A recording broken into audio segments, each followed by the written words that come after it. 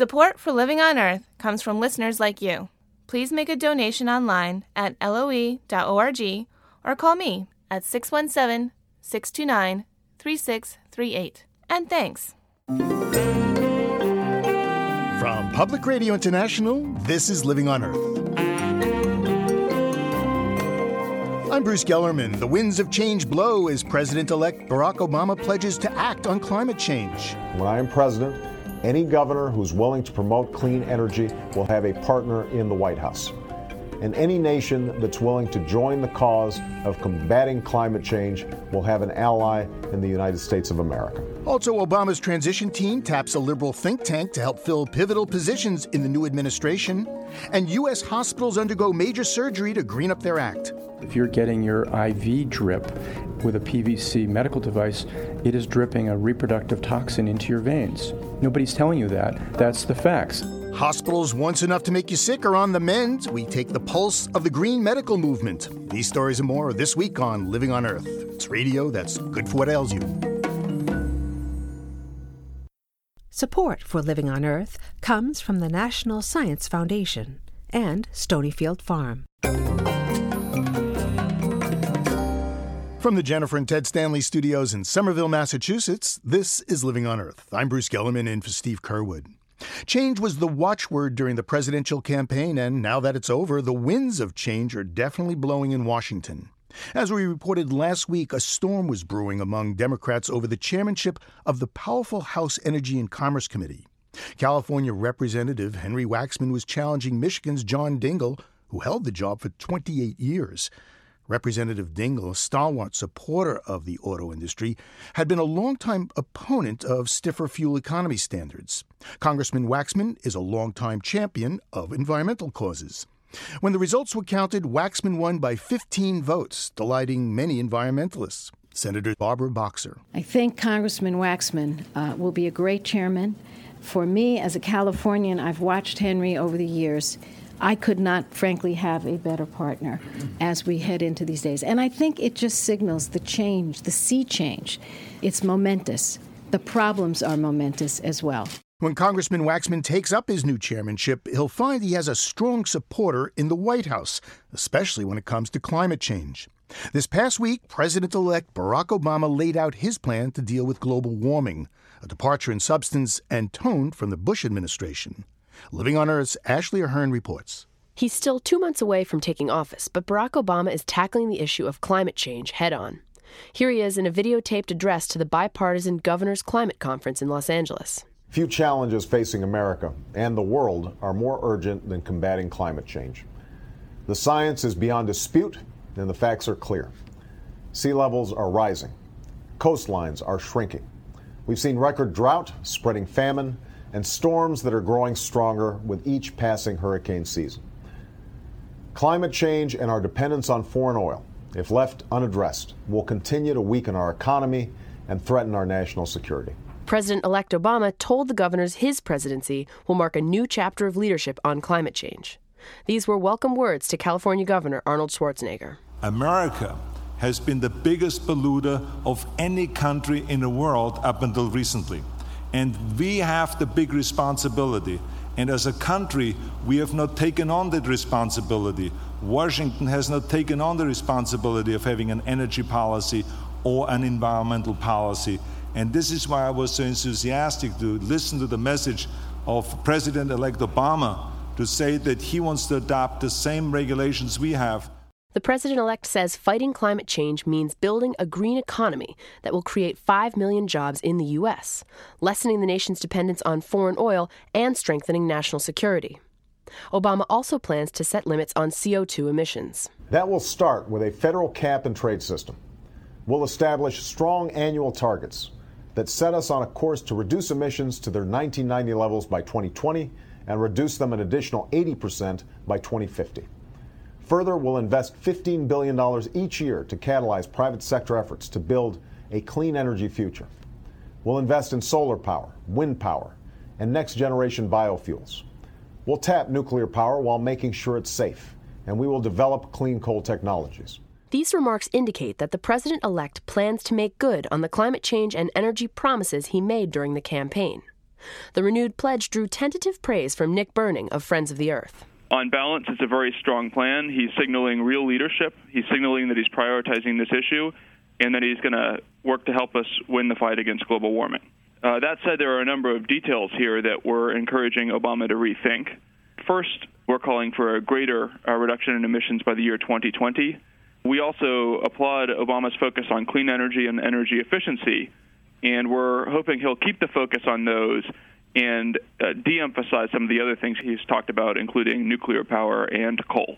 The president-elect wasn't specific on how he would make nuclear power safer or coal cleaner, but he did say he would vigorously engage in international negotiations and, quote, lead the world toward a new era of global cooperation on climate change. Stopping climate change won't be easy. It won't happen overnight. But I promise you this, when I am president, any governor who's willing to promote clean energy will have a partner in the White House.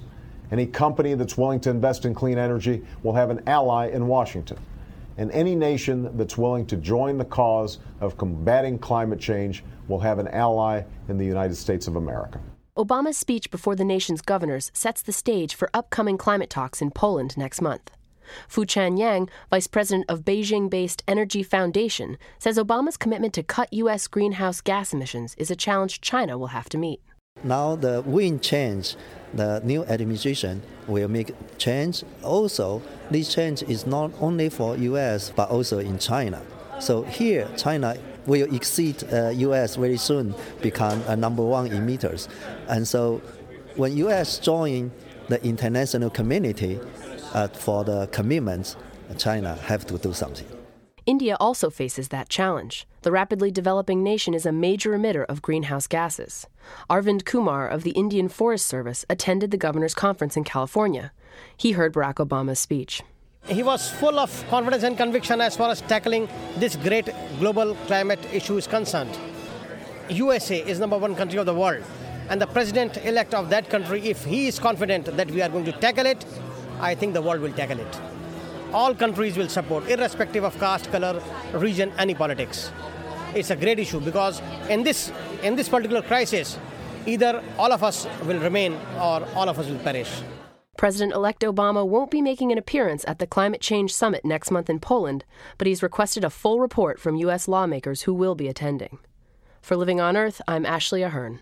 Barack Obama's position on climate change is also evident in the people he picked for his transition team.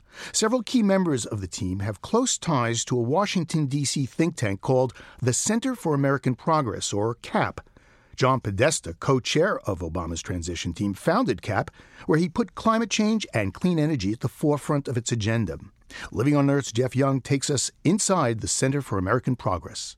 In the long years that conservatives ruled Washington, liberals watched right-leaning think tanks like the Heritage Foundation with envy. Heritage dominated the national political agenda with new ideas and catchy talking points. Liberals had little to match it. So former Clinton administration Chief of Staff John Podesta started the Center for American Progress to help progressives get their mojo back. CAP senior fellow Bracken Hendricks says Podesta essentially stole a page from the conservatives' playbook. It's much more similar to a strategy that the conservatives and the right wing has used for a very long time. We are focused not only on developing good ideas, but on communicating those good ideas. With funding from financier George Soros and real estate billionaires Herb and Marion Sandler, CAP started small in 2003. Now its 180 employees and fellows run a sophisticated communications operation from a 10th floor suite in downtown D.C.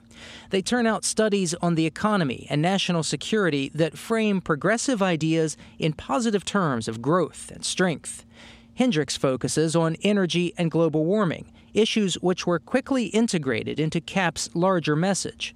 Instead of fighting the old economy versus environment battle, Hendricks says CAP emphasizes the potential to benefit both. Really, climate change is at the center of everything we do here. It's a fundamental piece of our vision of where we need to go. We're trying to govern for the long term. We're trying to take care of the public good. We're trying to take care of human needs. You can't do that unless we get on a path to a low-carbon economy. A CAP study argues that clean energy investment can generate green jobs and stimulate the economy. It shows a $100 billion investment would yield 2 million jobs, reduce greenhouse gases, and keep wealth in the country rather than losing it to oil-rich nations. The green sector, the energy sector, this investment in physical infrastructure that's been so neglected, it turns out is a tremendous place to start priming the pump of the American economy. And importantly, it moves us in the direction we need to go. The study gained traction with lawmakers who are crafting a new economic stimulus package. CAP founder John Podesta emphasized green stimulus in his testimony this year before a congressional committee on global warming. The challenge I think we face as a nation and a world is nothing short of conversion of our economy from high-carbon energy, putting both our national security and the health of our planet at risk, to one based on low-carbon, sustainable sources of energy. The scale of that undertaking is immense, but its potential is also enormous. I think the jobs of the future are clearly on the clean energy side. Now Podesta takes that message to one of the most influential positions in Washington. President-elect Barack Obama picked Podesta to lead his transition, overseeing selection of the people who will fill the Obama cabinet and staff the White House. Several other CAP fellows are also on the transition team.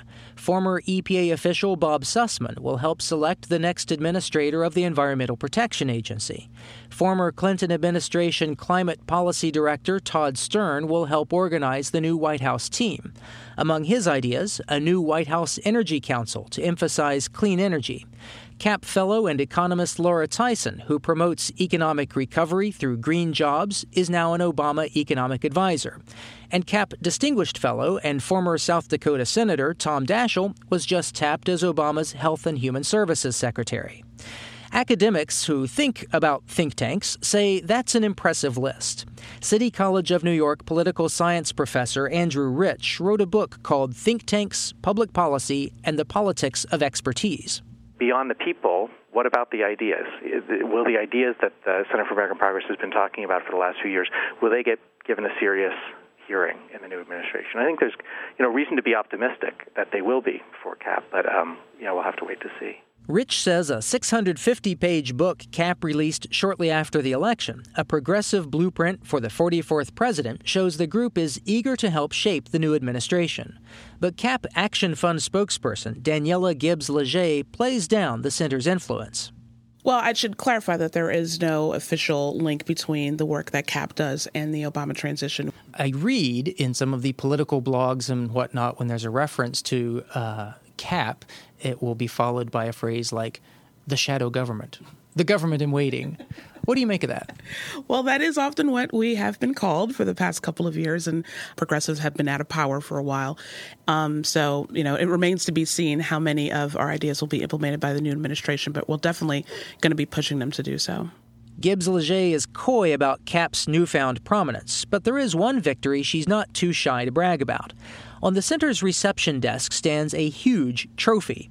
CAP won the Think Tank Softball League Championship. Yes, such a thing exists in Washington, and they won it by defeating their ideological nemesis, the conservative Heritage Foundation. Yeah, we ran with that. This is a very good symbol. This is very good. For Living on Earth, I'm Jeff Young in Washington.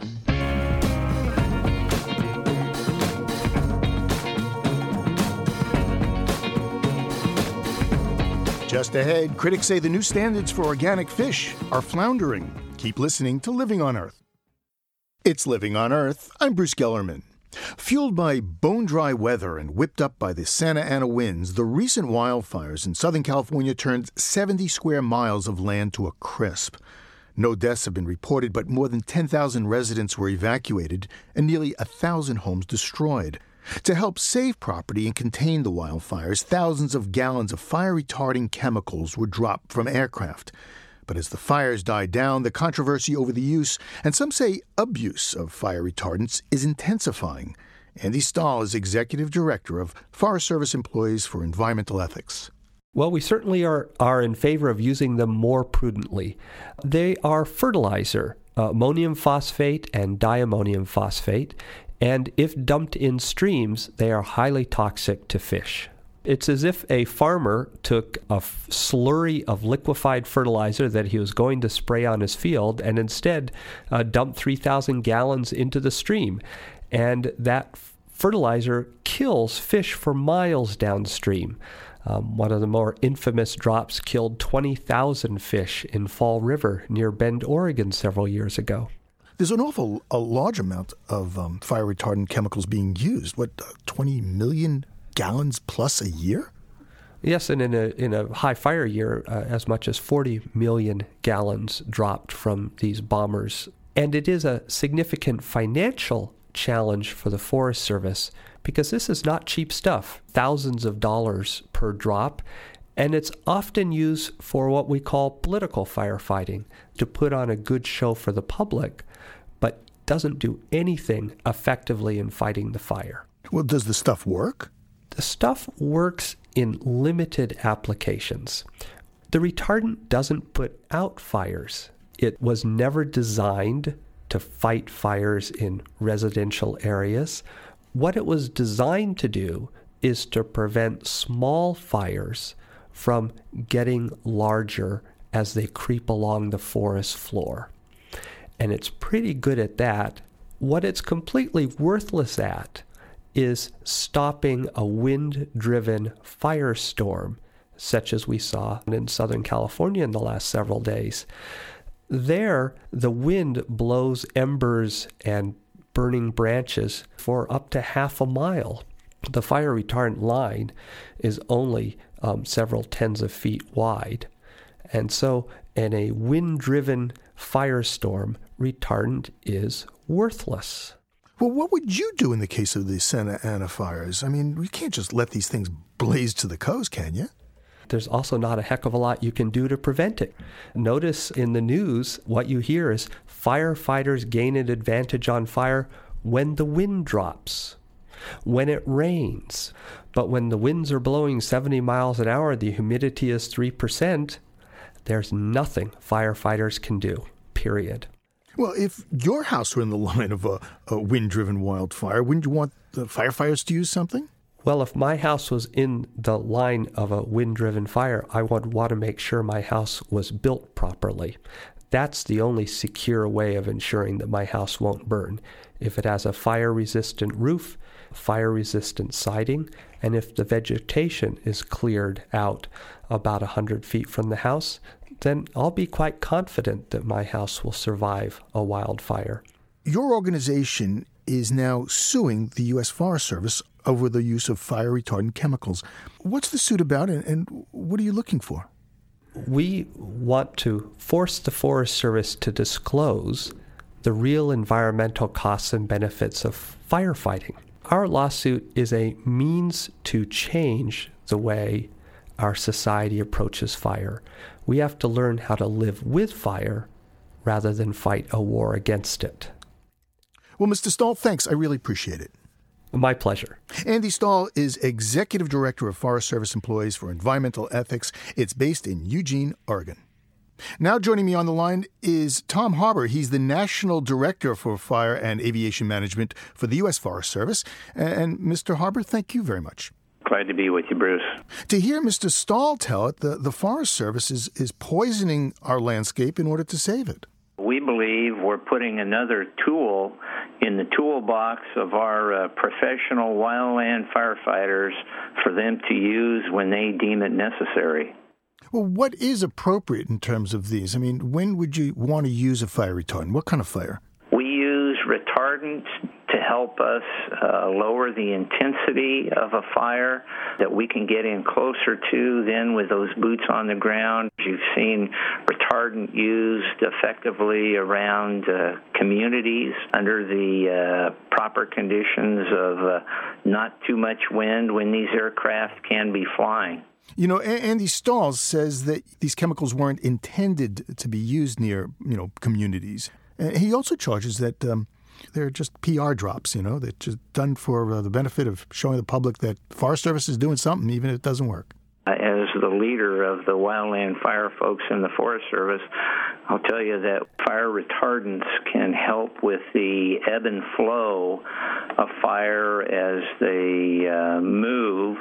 Fire retardants are especially effective because once the water evaporates from the mix, they still have fire retardant qualities. We've used these chemicals safely for 40 years, and I hope we get to use them 40 years into the future. We've got a good tool here. Tom Harbour is the National Director for Fire and Aviation Management for the U.S. Forest Service. Mr. Harbour, thank you very much. Thank you, Bruce.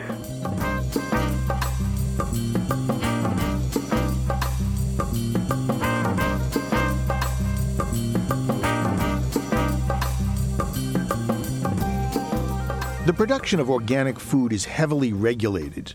Farmers who want to label their food organic can't use pesticides, hormones, or artificial fertilizers, and they must feed livestock an organic diet. It's a big business and growing, but until now there was no such thing as an organic fish. Organic beef, broccoli, and butter, yes, but organic fish? No. However, that could soon change. The National Organic Standards Board, which advises the USDA in these matters, has voted in favor of creating standards so fish farmers can also go organic. Joining me to talk about the vote is Patty Levera. She's Assistant Director of Food and Water Watch, a nonprofit consumer group based in Washington, D.C. Hi, Ms. Levera. Thanks for having me. Now, the advisory group to the USDA has decided that farm-raised fish can be called organic, or at least some can. Which farm-raised fish can be called organic? So what the National Organic Standards Board did was set out a recommendation to the USDA, and USDA now has to write the rules for how you would certify farmed fish as organic. And there were a couple controversial pieces in that recommendation they made, and they said that farm-raised fish that are raised in something called open net pens, which are open to the environment, they're often done out in the open ocean, that those could be possibly organic, and that fish that were fed up to 25% wild fish in their diet could be certified as organic. And those are both very controversial decisions because we think our group and lots of other groups thinks that it contradicts the real basic principles of organic production. They can use 25% of wild fish in the organic fish's feed. Now, a fish like tilapia can be raised on grain, so you can feed it 100% organic grain and call it organic, I guess, under this ruling. But salmon eat other fish.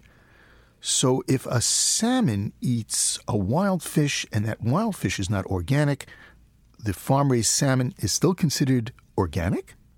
Right. We believe you can't really certify something as organic if you're not in control of its production. I mean, one of the core principles of organic is that you're controlling the inputs and the outputs from that system. And so how do you certify something that's wild? That gets hard to do if you don't know what it was eating, you don't know how it was, how it grew up.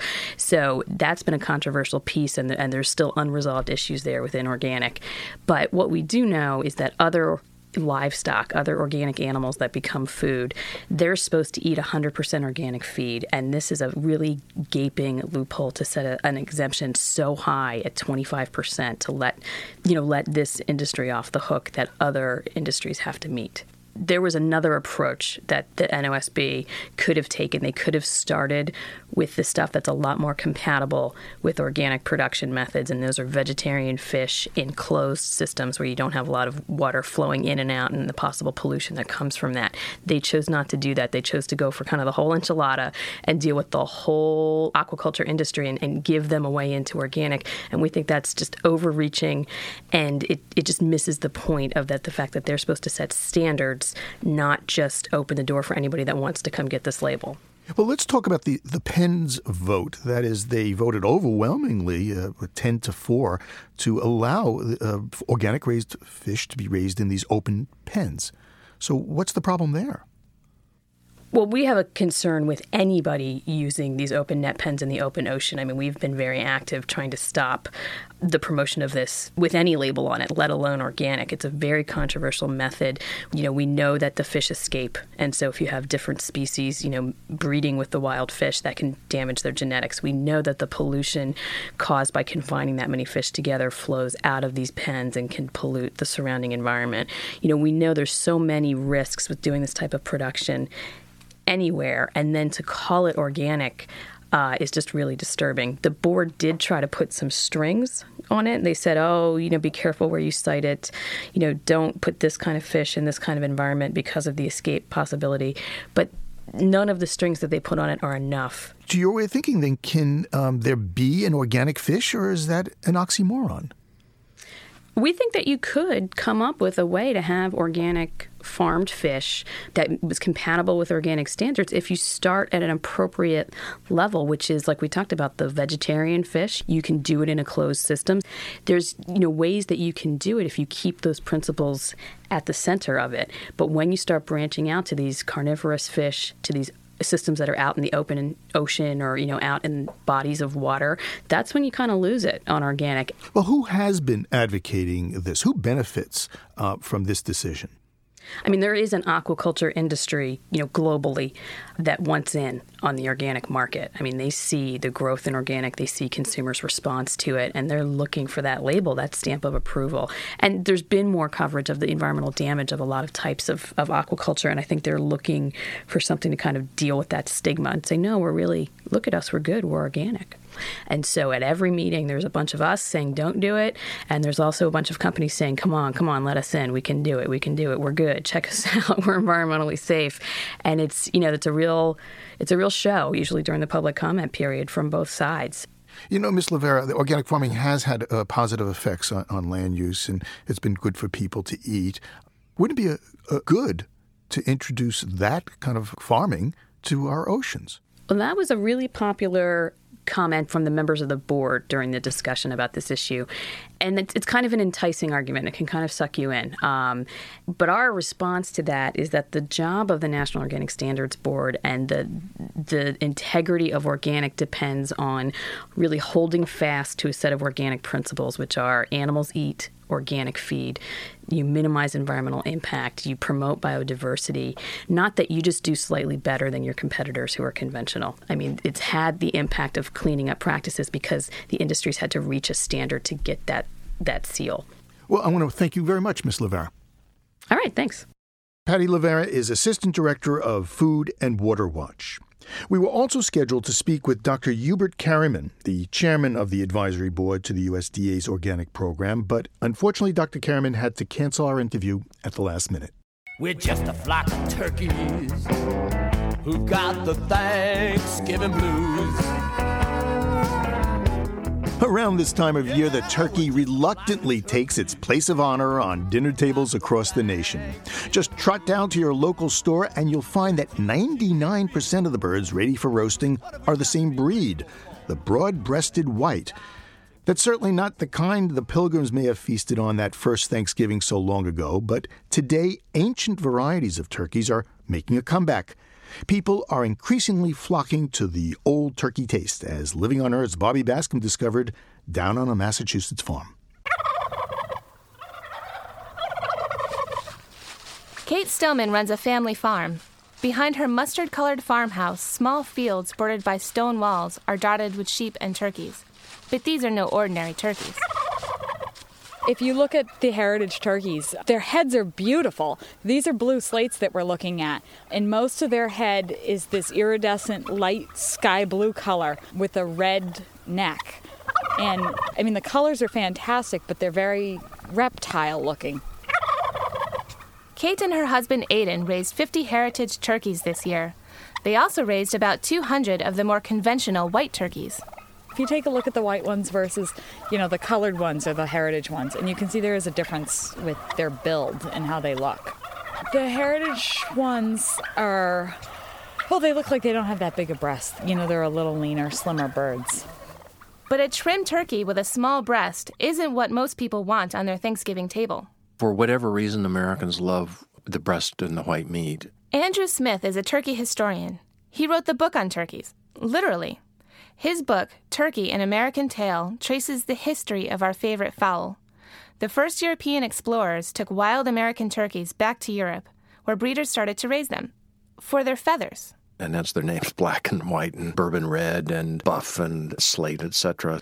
The exception to that, of course, was the bronze turkey, which was the largest heritage breed and had the largest breast. That broad-breasted bronze was crossed with the Holland white to create the turkey we know today, the broad-breasted white. 73 million of them will be eaten over the holidays. Smith says most of them are raised on factory farms. They've had their toes snipped off a few days after their birth. They've had their beaks snipped off in order to prevent turkeys from attacking each other, which they do in confined spaces. Milton Madison, senior agricultural economist at the USDA, says most turkeys are kept in big barns. As for removing beaks and toes, he describes it as more of a turkey pedicure. At times, the toes and beaks will be trimmed slightly so that they're a little more blunt, similar to trimming your fingernails so that you don't scratch yourself or others around you. Raising free-range heirloom turkeys is more expensive than mass-producing them. They cost 3 times as much to buy as babies and take several months longer to mature. A heritage turkey from the Stillmans will cost $100, compared with about $60 for the traditional birds. But people are willing to pay.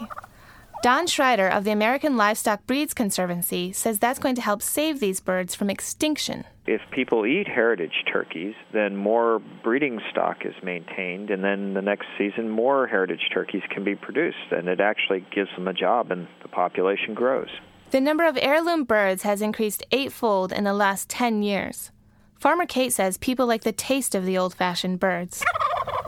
The heritage birds have a higher percentage of dark meat, which for dark meat lovers, that's usually the more flavorful part of the turkey. Almost everybody who ordered a turkey from us last year has ordered 2 turkeys. So I don't know whether they're thinking they're going to pop one in the freezer and keep it for Christmas or something like that, but people raved about the turkeys. The demand's been so great this year that the Stillmans actually ran out of heirloom birds. I had somebody call me this morning, and she said to me, "Oh, please, Kate, can we get a turkey from you? We've been away. I really wanted to call," and she's a really good customer. We were supposed to be saving 2 turkeys for my aunt for Thanksgiving, and I called my mother, and I'm like, "Well, you guys are only getting 1 turkey," because I really couldn't say no to her. And so come Thursday, the Stillmans might go without a heritage turkey at the center of their table. But they'll have made a lot of Massachusetts families very happy. For Living on Earth, I'm Bobby Bascom. She make a biscuit, make 'em nice and clean. She make 'em good enough for their queen. She's a turkey big woman. She's a turkey big woman. Coming up, they're enough to make you sick, so hospitals are going green. Keep listening to Living on Earth. Support for the Environmental Health Desk at Living on Earth comes from the Cedar Tree Foundation. Support also comes from the Richard and Rhoda Goldman Fund for coverage of population and the environment, and from Gilman Ordway for coverage of conservation and environmental change. This is Living on Earth on PRI, Public Radio International. It's Living on Earth. I'm Bruce Gellerman. Attention shoppers, Wal-Mart, the world's largest retailer, has some big changes in store for its biggest supplier, China. Next year, Chinese companies that produce about $9 billion worth of goods for Wal-Mart will have to come clean and comply with Wal-Mart's new environmental and labor requirements. Among other things, it means manufacturers will have to cut energy consumption by 20%. The new goals were recently announced at a sustainability summit in Beijing. Andrew Winston helps companies go green. He's founder of Winston Eco Strategies, and he attended the summit where Walmart explained the new policy. Well, right now, what they laid out in China was a set of goals and standards and very tough statements about what they would expect from their suppliers. And they've been working on sustainability at Walmart for a couple years, and they've been working hard on supplier issues because they realized that the biggest part of their impact was not really their own operations, as big as they are. It's what happens upstream, as they say, with all the products and where they're made. And there was only so long they could work on supply issues without going to China. China supplies, 70-80% of the toys in the world, a huge chunk of the apparel, et cetera, et cetera. So they had to go there. And what they've said is very tough goals. They said you have to meet certain environmental and social standards. You have to comply with the law in China, which is not what most manufacturers do. And if you don't, this was the big aha there, was if you don't, we will drop you as a supplier. And that was what made the meeting, I thought, historic, because I've never seen a company do that, say outright, we will drop you and ban you, as Lee Scott said, ban you from selling products to Walmart. And Lee Scott is the CEO of Walmart. That's right. It was an impressive performance. But is Walmart willing to pay more for, say, a cleaning product? Well, there was a really sort of fun, interesting moment at this event where the CEO of FedEx was there, the CEO of Waste Management, and Jeffrey Katzenberg, the co-CEO of DreamWorks, the studio, was there moderating a panel on consumers. And on the panel was the chief merchandiser for Wal-Mart. And Katzenberg asked him, hey, you've set all these goals. Will you pay an extra nickel for products if they're more environmentally sustainable? This is metaphorical nickel, say on a gallon of milk or whatever. And he said, we want to know what's in that nickel. And then we try to find ways to cut, which is the classic Walmart answer. And then Katzenberg wouldn't let him get away. And he said, well, okay, but once you've looked at it and it just costs more to be cleaner for the time being, are you going to pay that nickel? And the executive basically said, well, as long as we know transparently what's in it, yes, I think we would. There were sort of gasps in the room, from some of the suppliers because they don't hear that. In the past, as this executive said, we've asked for, price cut, and we haven't really cared, how they did it. Well, now we want to know what's going into that price. Well, is the better question, are Walmart customers, am I willing to pay more for a more sustainable product? Well, it's sort of the critical question. I think the number of people who will pay more for green or sustainable products is still pretty small, and it's probably going to stay small, especially now in tight times. But there's sort of a different group of consumers, which is what some people call conflicted consumers or conscious consumers, people who want more from their products. They think about where the product came from or how much energy it uses, and they care about those issues nearly as much as they care about the price and quality. But they want those things, I think, with no trade-offs. And that's the big goal, I think, in sustainable products, finding ways to satisfy customers and satisfy their environmental and social needs without asking them to pay more. Mr. Winston, this isn't the first time Walmart has promised to clean up its act. I know a number of years ago it said, okay, we're going to be 100% renewable energy. We're going to have zero waste. Those haven't happened. No, they haven't yet. They set some, as they call them, aspirational goals. I think that's fair. I think companies should do that. There's lots of companies who say we're going to be zero waste. Very, very few have found a way to that actual goal, but it's directional. It tells people what they should be shooting for. Now, I think a company the size and recognition level of Walmart is only going to be given so much time to keep saying things. They're going to have to hit some of their goals. Now, on some, they have. The goals that they've set that are much more specific, like we're going to reduce energy use in stores by 20%, or our trucks, we're going to increase the fuel efficiency 25%. They are well on their way on some of those goals. But isn't there something inherently unsustainable about the Walmart business model? That is, they ship millions of tons of stuff around the world and encourage people to buy, consume. Yeah, it's a really fascinating issue of what happens after an initial phase. Right now, what they're asking is, resource conservation fundamentally, and that saves money, so that fits their business model. But what, you're asking a pretty important question, which is what happens when you get to the point of, okay, we've made it very lean, but does it make sense to ship from China? Now, I'd say that part of that gets answered if we get the price of energy right. If energy prices are very high, shipping things from all over the world may turn out not to be the most economical. So some of that should work itself out through natural market forces. But there's a fundamental mismatch in asking people to buy a lot of stuff. Walmart did something, I think, also more subtle but also historic in this meeting. They talked about quality a lot, which they're not known for. No one would claim they're known for quality products. But Lee Scott said almost word for word, people want socks that don't fall down after they've been washed. They want things that last longer. So they're saying to their suppliers, make better products that last longer. That's actually somewhat of a disconnect with their business model. Their model is to sell you stuff over and over again. So I think it's pretty profound that they're saying, hey, higher quality, products that last longer, that makes them more sustainable. That's where the world's going.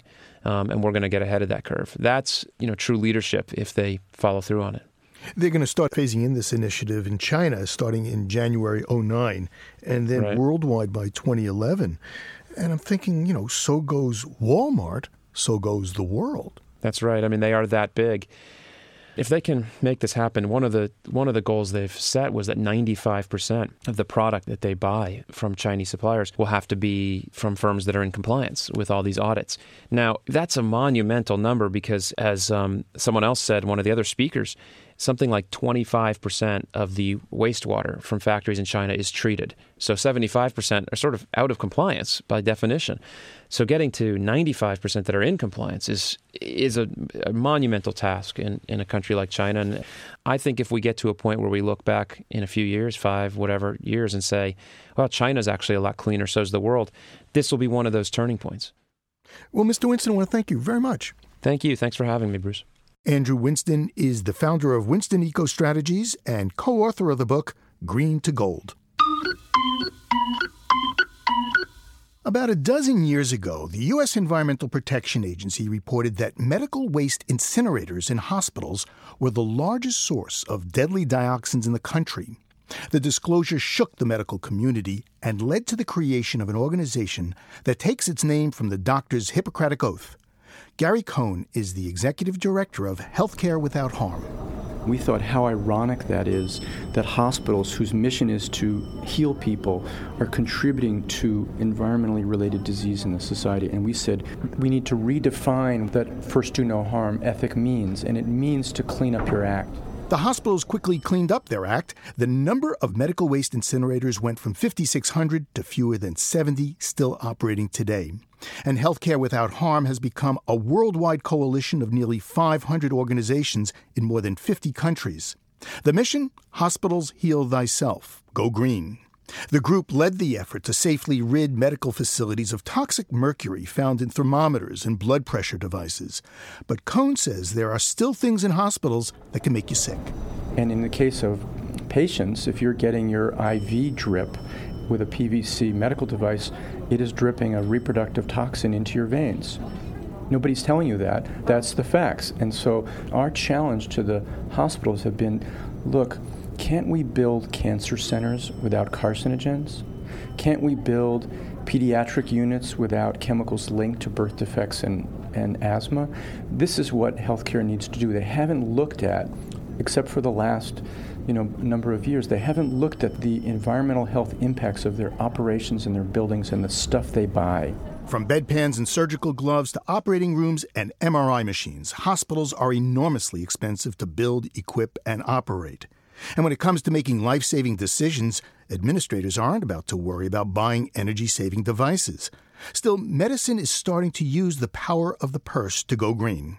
Architect Robin Gunther is co-author of the book Sustainable Healthcare Architecture. Healthcare is 17% of the gross domestic product. So healthcare purchasing represents a huge market leverage around any goods and services that hospitals buy. This is not brain surgery to save energy and water in a hospital. This is common sense kind of stuff. Paul Levy is CEO and president of Beth Israel Deaconess Medical Center. It's a teaching hospital, one of 3 in Boston's Longwood medical area. It has 3 million square feet of space, 7,000 employees, and a $1.2 billion budget.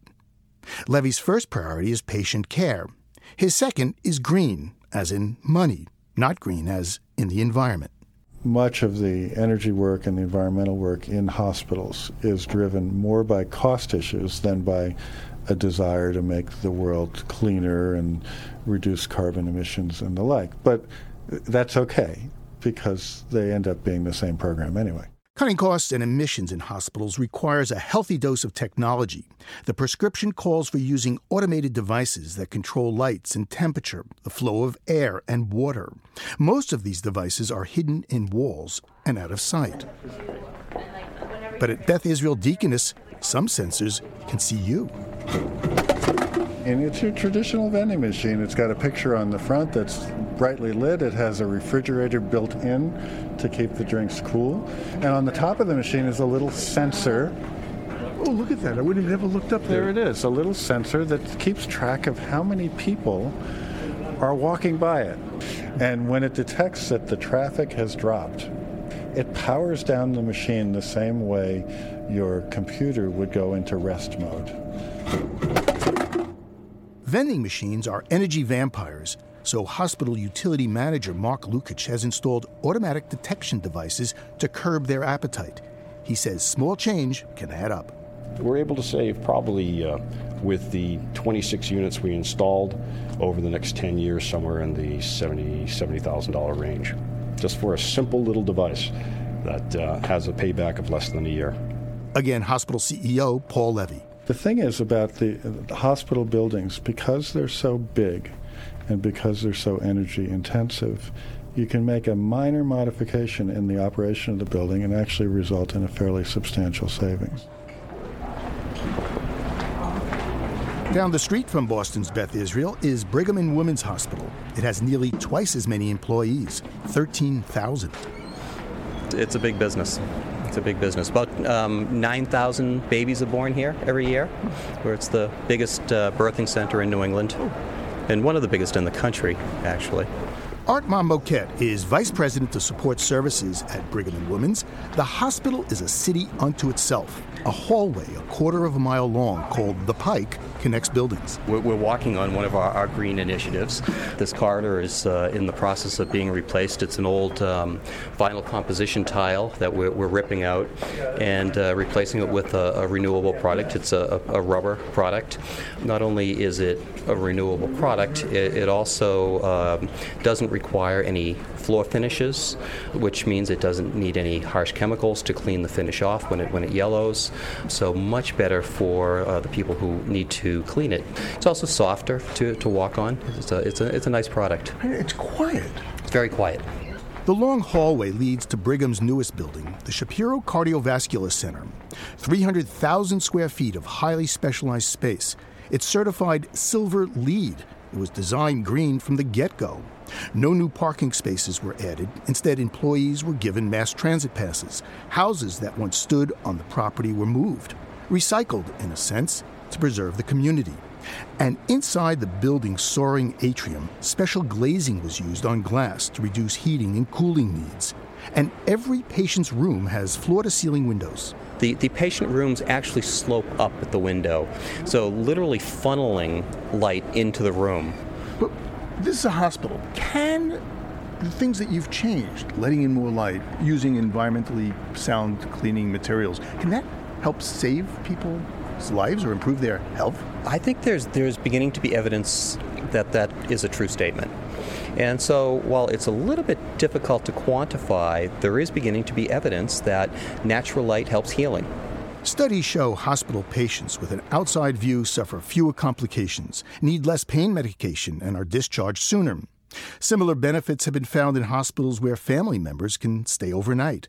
And many hospitals are starting to build green roofs to bring nature closer to patients. And they're improving the food they serve, buying organic and locally grown. It's all part of what's called evidence-based design. It's a concept that architect Robin Gunther says expands the definition of what constitutes healthcare. Buildings ultimately are the clothing that we put on our institutions. Buildings embody all of our values. So when you inhabit a green building, it changes how you think about who you are and what you're doing. At Boston's Beth Israel Deaconess, changes in architecture are changing attitudes. Community Director Jane Matlaw founded Healthy Work, Healthy Home, a program encouraging employees to bring new green ideas to the hospital. And now I have people calling me frequently saying, why aren't we doing this? Could we be doing this? And how do we do that? And how do we make it better? So it's really gone from, oh, you're kind of a lunatic, out there doing your thing, to this is something people really have embraced. The benefits from going green, says Bill Ravanisi, Boston Director of Healthcare Without Harm, will pay for themselves in more ways than money. There's a big transformation. We have a green tsunami around us right now, and what we're seeing is a transformation in the thinking in healthcare, going from a mindset that says let's build an institution into a different kind of vision, and this vision is a healing environment. The green wave has gone mainstream, and hospitals, their workers, their patients, and communities are the better for it.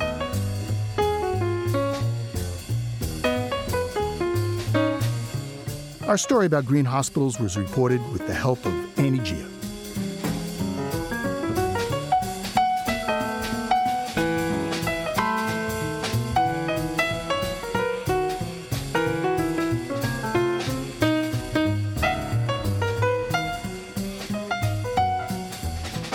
On the next Living on Earth, they may be extinct, but dinosaurs are making a comeback in the toy store. Once she snuggled up with one of my stuffed animals and then fell asleep with it. And there's one other time when she was in my room, she stood on two legs and said, "Ta-da." Robosaurs come alive next time on Living on Earth.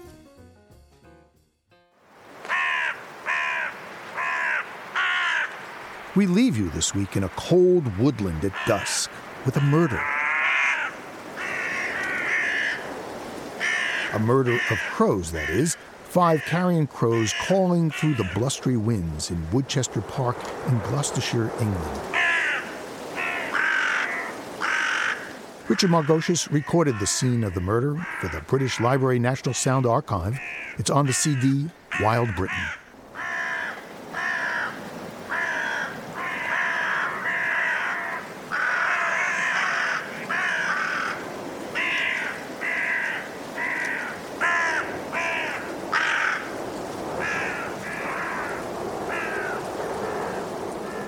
Living on Earth is produced by the World Media Foundation.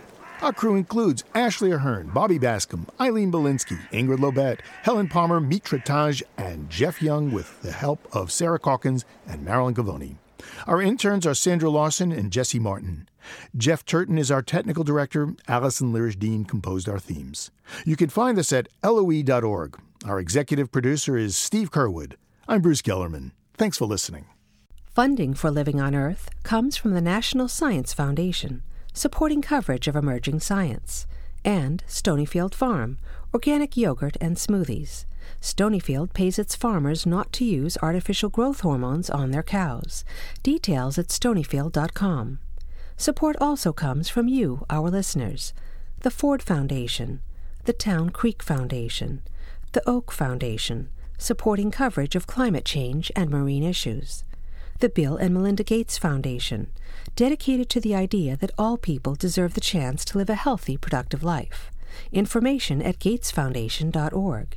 And Pax World Mutual Funds, socially and environmentally sustainable investing. Pax World for tomorrow. On the web at paxworld.com. PRI, Public Radio International.